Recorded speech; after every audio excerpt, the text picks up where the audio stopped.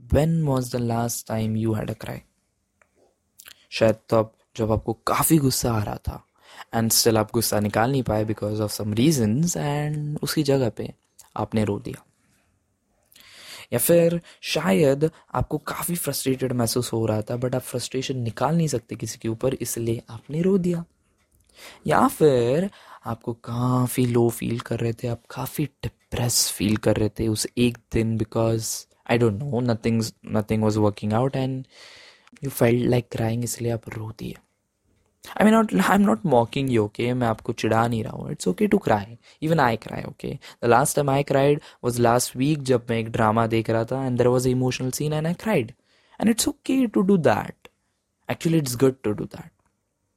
And the reason I'm saying is good to do that is because it is healthy for our body. And it's a fact. Because some researchers have told us कि जब हम रोते हैं तब higher level of stress hormones release होते हैं. जिससे होता ये है कि हमारे बॉडी को काफ़ी हल्का महसूस होता है जब हम रोते हैं, लाइक रोने के बाद. एंड काफ़ी अच्छा लगता है, लाइक मतलब we all know this feeling कि एकदम शरीर से ना एक बोझ हल्का हो जाता है. We feel much lighter. ऐसा लगता है काफ़ी अच्छा लगता है लाइक अगर किसी प्रॉब्लम में फंसे हैं, कुछ चीज़ हुई है, when we cry we feel better. It's not like कि प्रॉब्लम खत्म हो गई but we feel better and it's good to cry. That's what I'm trying to say, that's what I'm trying to convey, that it's okay to cry and it's very normal because it's a human emotion.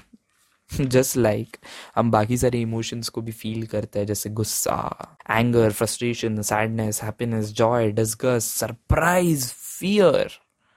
वैसे ही रोना भी इन सारी emotions को किसी form में express कराता है. जैसे मैंने बोला कि अगर आपको गुस्सा आ रहा है तब शायद आप गुस्सा नहीं निकालने के कारण रो देते हो. सो ये सारे इमोशंस रोने से एक्सप्रेस हो रहा है. I mean that's great to think about it कि द इमोशंस जो हम सारे एक्सप्रेस नहीं कर पा रहे वो हमारे आंसू कर देते हैं. I mean we all know crying releases stress and it is a great practice when it comes to staying mentally healthy. And I guess you should cry often. I am not saying कि हर दिन रोते बैठ, but अगर कुछ हुआ रहेगा या फिर सब सही नहीं चल रहा है या फिर you are feeling very heavy from inside, अंदर ही अंदर काफ़ी हैवी लग रहा है, then I guess it's okay to cry.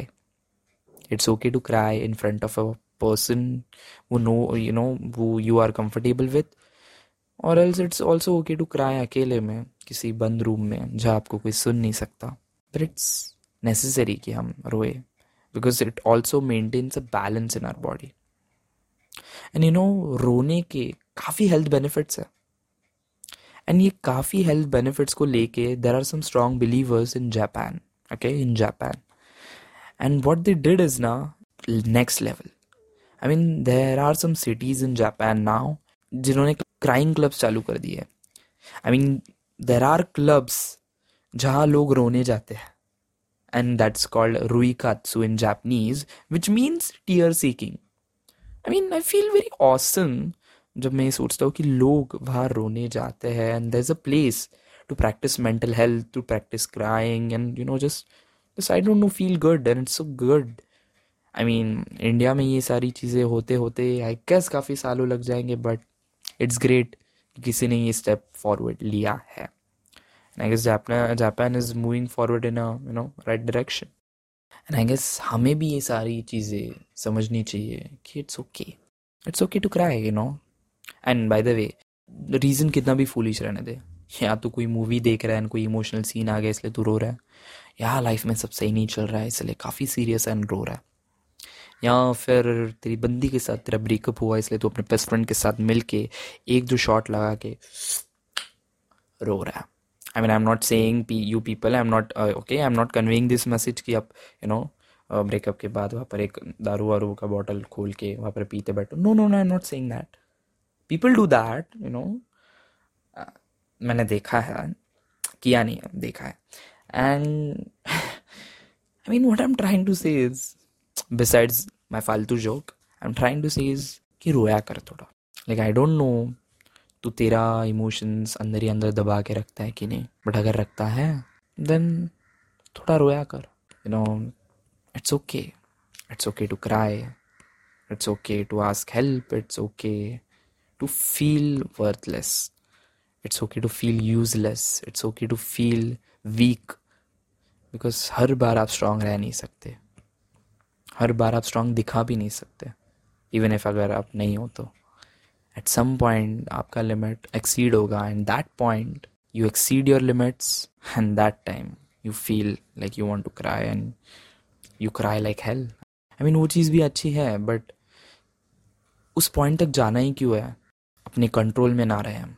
It's okay कि हम पहले ही वो इमोशंस को बाहर निकाल दें. And the one way to do is crying. So I hope you have a good cry once in a while. And even if there is nothing, कि कोई कुछ बुरा नहीं चल रहा, still have a cry, have a good cry. Because crying is a healthy sign. It means we are expressing our emotions in that form.